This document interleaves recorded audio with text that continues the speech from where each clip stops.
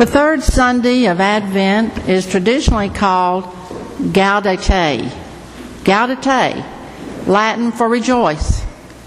Gaudete Sunday is in the liturgical calendar of the Western Church, including the Roman Catholic Church, the Anglican Communion, Lutheran churches, and some other mainline Protestant churches. It can fall on any date from December 11 to December 17. Rejoice in the Lord always. St. Paul writes in this week's lectionary. In many churches, a lighter, different color, rose, is used as the color today. We light the pink candle today. Most of the lectionary readings emphasize celebration, anticipation, and joy. Sing aloud, the prophet Zephaniah instructs us. Rejoice and exult with all your heart, says Isaiah. Every year at this time, we eagerly anticipate our journey to Bethlehem. But before we reach our destination, we have to get past the menacing voice of John the Baptist, crying in the wilderness. That rude intrusion dominates the Gospels for 2 of our Advent Sundays. And so despite our desire to embrace angels and shepherds and visions of sugar plums, we must deal with this outrageous character who jumps into our path dressed in animal hide with a scruffy beard and scary eyes. John is indeed the barking dog on the road to Christmas, who shouts of vipers and axes and consuming fire, when what we really want to do is finish our shopping, get the tree up, and embrace the glow of this joyful season. However, I am beginning to see that the appearance of John is necessary in God's plan for us. We cannot make room in our hearts for a Savior if we don't think we need saving. Grace has no meaning unless we comprehend how limited we are in our own accomplishments. If we think we can buy a big house and fill it with happiness through our cleverness and wealth, we need John to violate our comfort zone, barking, snarling, and forcing a reassessment of our values. Like most of you, I would prefer a journey to Bethlehem that avoids John the Baptist. I've never liked the kind of religious people who wave the Bible at me, play on my emotions, or tell me with smug satisfaction, well, you see things your way, and I see things God's way. Last week, John the Baptist was a voice crying in the wilderness. This week, he's a name-calling zealot for repentance, threatening wrath, fire, and axes. You brood of vipers, you sons of snakes. I don't want to hear about Abraham. I don't care who your daddy is. I want you to do something. He doesn't want excuses. He wants action. Bear fruits worthy of repentance, he says. He calls people snakes. He says God could find better among the stones. He says that the more powerful one comes to separate useful wheat from worthless chaff. He says a fire is being prepared. Sorry about that. And some of you will be thrown into it. That message just oozes joy, doesn't it? Where's the comfort and peace? According to St. Luke, great crowds streamed into the desert to get yelled at by John. Why? Why were they so willing, no eager, to hear his fire and brimstone preaching? What attracted them? The first clue might be in the question they asked John at the conclusion of his sermon. What then should we do? That's not a question people ask when things are going well. It's the question we ask when we've come to the end. When whatever advice we received has failed, when our defenses that have always been useful are down, when our lives are splitting apart. It's what we ask when we're weary, bored, disillusioned, or desperate. What should we do? John's answer provides our second clue. Imagine John, a wild beast of a man, rough and dressed in camel's hair and fueled by locusts. His appearance stretched the margins, even for his day.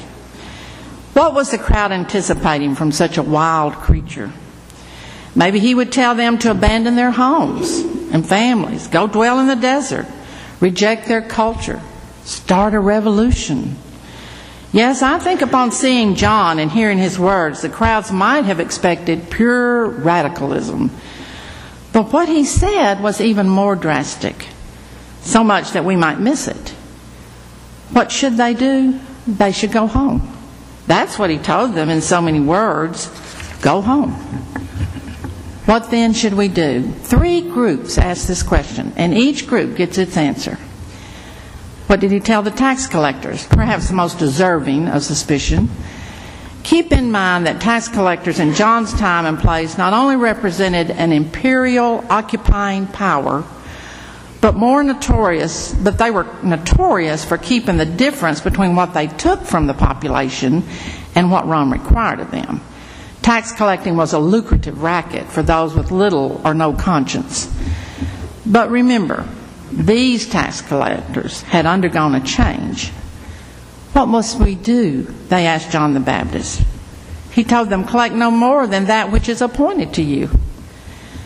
Then the soldiers approached him. These soldiers would have been Jewish men in the service of the local ruler who governs at the pleasure of Rome.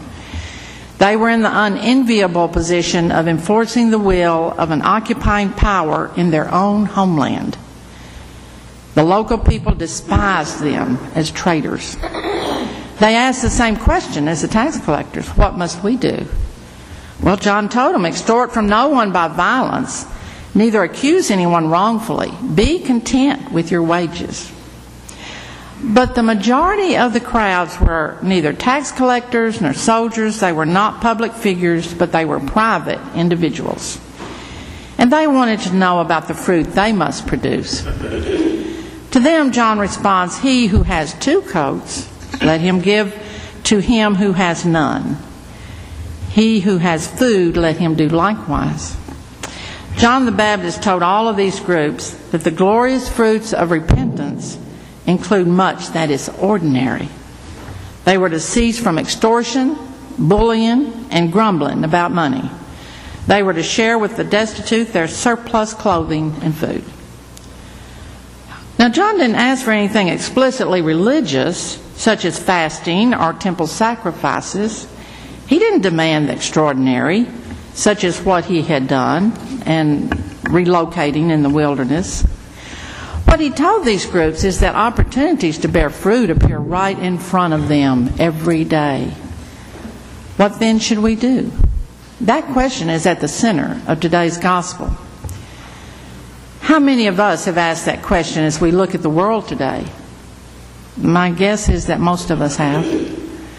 How many of us have had circumstances in our personal life or relationships that left us with that question? I have. We know that question all too well. It's the question we ask when life is complicated and difficult and the world has gone mad.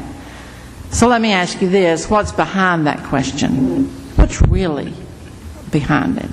I think that question points to and reveals our sense of powerlessness. When I hear anyone ask that question, or when I hear myself ask that question, I hear us saying that we've come up against something bigger than ourselves. We're scared and overwhelmed. Life is out of control. We feel helpless to fix the situation. Most of the time, we know what to do. We make hundreds of decisions, big and little ones, life-changing ones, and some not so important. But in general, we know what to do. But when our world gets turned upside down, when life feels more like we can't handle, and when we feel powerless, that's when we cry out, what then should we do? If that question comes from a deep place within, then our response must also come from that same deep place. Our response to that question must begin not with what is happening around us, but what is happening within us. It must begin with our sense of powerlessness. Powerlessness is the source for much of our fear, anxiety, anger, and frustration. That same powerlessness, however, can be our way forward. It can open us to a new and different source of empowerment. It doesn't mean we have no choices. It means we must make different choices. We may be powerless to change the world, but we can choose to change ourselves. We may be powerless to escape the world, but we can choose to live a different way. Isn't that what John is telling those who come to him? He doesn't ask them to change the world, but to change themselves. He doesn't tell them to quit their jobs, but to live a different life. The crowds who came to him could not eliminate poverty, but they could share what they have with the cold and the hungry. The tax collectors who came certainly could not overhaul the tax code, but they could be honest. The soldiers, they could not end the Roman occupation, but they could act with integrity and not abuse their power. In each of those situations, John focuses on people and relationships. His answers are simple, concrete, and practical. The message of John the Baptist remains timely. The challenge he placed before his hearers so many years ago still merits our attention. Share with those who have nothing, he told the people. Do more than drop the odd dollar in a Salvation Army kettle. Find more places where our gifts can bring joy and hope to those in despair. Be ethical in your business dealings, John said to those who had the ability to manipulate what they charged. Instead of outrageous corporate bonuses, people striving to extract financial gain when they have added no value, and greed that threatens to corrupt the kind and the good. We need a John the Baptist standing in the road on the way to Bethlehem. John said to not only the soldiers but to us, be content with what you have. Christmas is coming. What can I do to change, to be more generous? What questions are we asking in our inner selves right now? So, what can I do specifically to live a more holy life? When we ask that question, God gets specific. Did you know that 60% of the people living in retirement homes never have a personal visitor? We are needed. We are needed in soup kitchens and in our own at church preparing. We are needed in our own church preparing and distributing meals from St. Peter's on Christmas Day. We are needed to help and contribute to our food pantry on a regular basis. We are needed to take someone to a doctor's appointment and stay with them, holding their hand. We are needed to pay attention to a relative, friend, or neighbor who needs special care and concern. Pray. We are needed to pray. Pray that the tragedy that happened at our borders this week, when a 7-year-old child died from dehydration after crossing perilous territory with her dad and was just seeking help from us, will cease and never happen again. A long time ago, John the Baptist was preaching. He was powerful, an authentic prophet, a real messenger from God who spoke the true word of God. Some of his own rejected him. But there was another group who heard God's word from John. Maybe it was just a moment, a sentence, a paragraph. God got inside of them and started to change their hearts. And therefore they asked the question, what then can I do? It is one of the most important questions of life. Clearly, on this Rejoice Sunday, John understood something hard about joy. Joy is not always happiness. Sometimes it will be a burden. Yes, there will be pain. But the one, Jesus, for whom John is preparing the way, is trustworthy to help you and be there for you. He knows you. He sees you.